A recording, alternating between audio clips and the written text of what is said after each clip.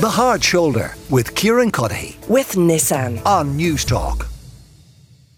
The original sounds of Ben, released in 1972. It reached number one 50 years ago today, half a century since Michael Jackson's first number one. He re-recorded that a little bit later in his career. People might be more familiar with a slightly more mature sounding voice from Michael Jackson. He did. Pat Carty is looking at me a little confused. Did he really? Yes, he did. And Pat, the real Michael Jackson aficionados out there would know that. You are a fan, though. I am a fan, yeah. I mean, I'm not a fan. That thing we just heard there, I wouldn't be a massive fan of that now. Do you know that's about a giant rat? Go away. It's from a giant rat called Ben. I'm serious. I'm not making that up. And again, let's defer to the Michael Jackson aficionados out there. But it was from a movie or something. You're clicking away there. You search on the internet furiously. I think it's about a giant rat. Anyway, there you go. All right. Okay. So you're not a fan. That, I guess, no, I'm not a fan of that. That does not really represent the majority, the bulk of his catalogue. No. I mean, I would talk about it, and I listened to a few of them today. There's a record called Off the Wall that came out in 1979, which is what I would consider the start of his golden period. So Off the Wall is 1979, then Thriller, then Bad, and then Dangerous, and that's where it starts to slide down. Before that golden period, he made incredible records, and I mean incredible records. Now, I happened to be there at the time. I was born in 71, so I was probably the right age for all that stuff.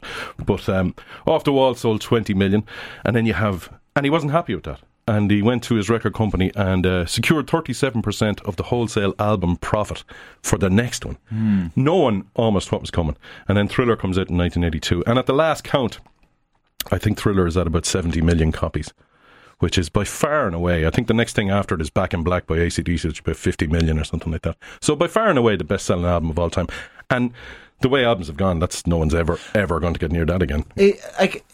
How would you describe his sound and how it sat in that era? Because if you ask people to think of like the sounds of the 80s, I don't think they'd think of Michael Jackson as being stereotypical of it. No, I don't think they would, and I think they'd be right. And I was listening to it today, and what I noticed was, that's 1982, and then Bad, I think, is 1987.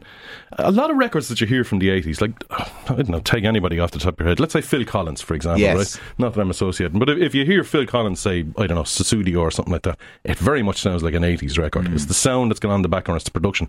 But the Jackson records don't sound like that. I think he was kind of leading the way. In a way, in around 1982, he invented a certain amount of the 80s. And also, those records, I think, stand up now. A lot of R&B, the modern version of R&B is what dominates the music sales in this day and age. And an awful lot of that comes from Michael Jackson.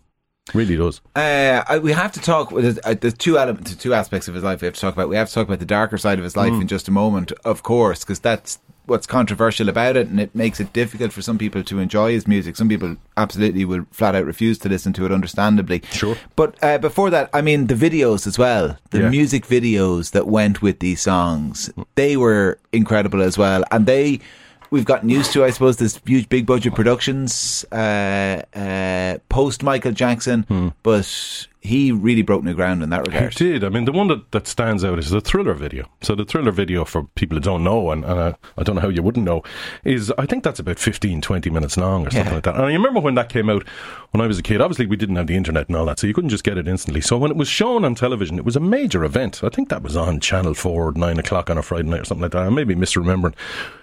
He was no Egypt. That doubled the sales. The release of the Thriller video doubled the sales of the Thriller album. You know, and what it is, sorry, can I remember? It's the one where he turns into a werewolf or something. Yeah, they're walking home from the cinema, and it's all kind of 50s, 1950s. It's very much kind of Back to the Future 1 territory. Yeah. And then she turns out, they hear screaming, and then she turns around, and oh my God, he's a werewolf. And then the dancing is just absolutely incredible. But then the other ensemble of zombies. Like there's if you remember Billie Jean as well, which was such a huge. Now Billie Jean is a fantastic record.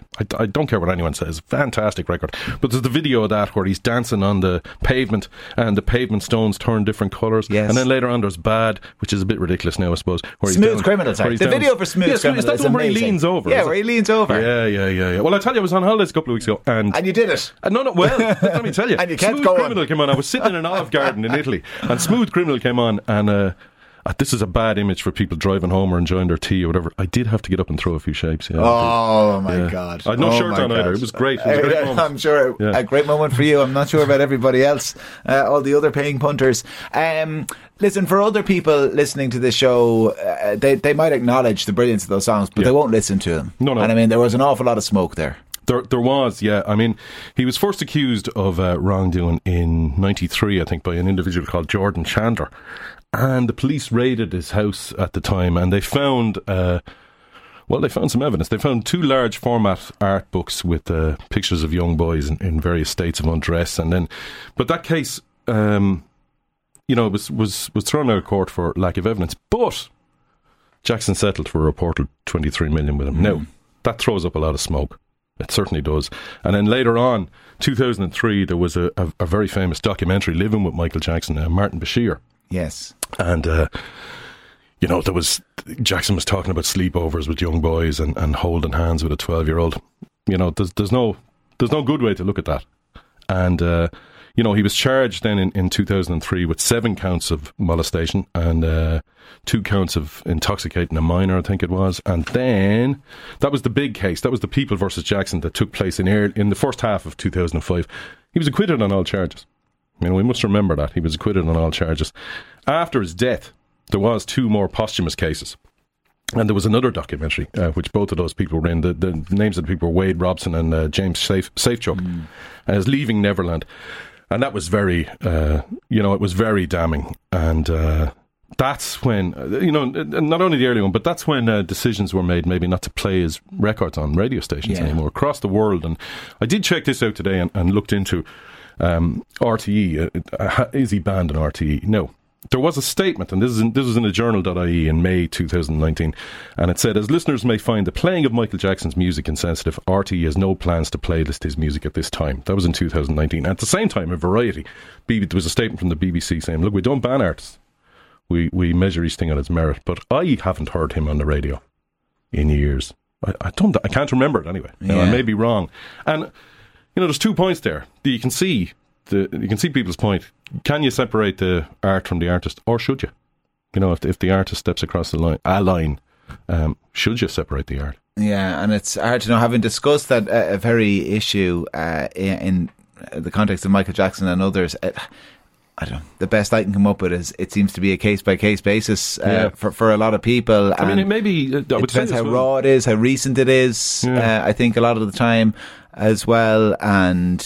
For a lot of people, it is too raw, it is too recent, and there is way too much smoke when it comes to Michael Jackson. Despite that, I know there's going to be other people who have listened to a bit of Ben there, and they're going to go home and they're going to turn on Smooth Criminal and Bad and Thriller and everybody else, everything else in between. Pat, listen, pleasure as always. Thanks a million for coming into us in studio. Pat Carty from Hot Press. The Hard Shoulder with Kieran Cuddihy. With Nissan. Weekdays from 4 on News Talk.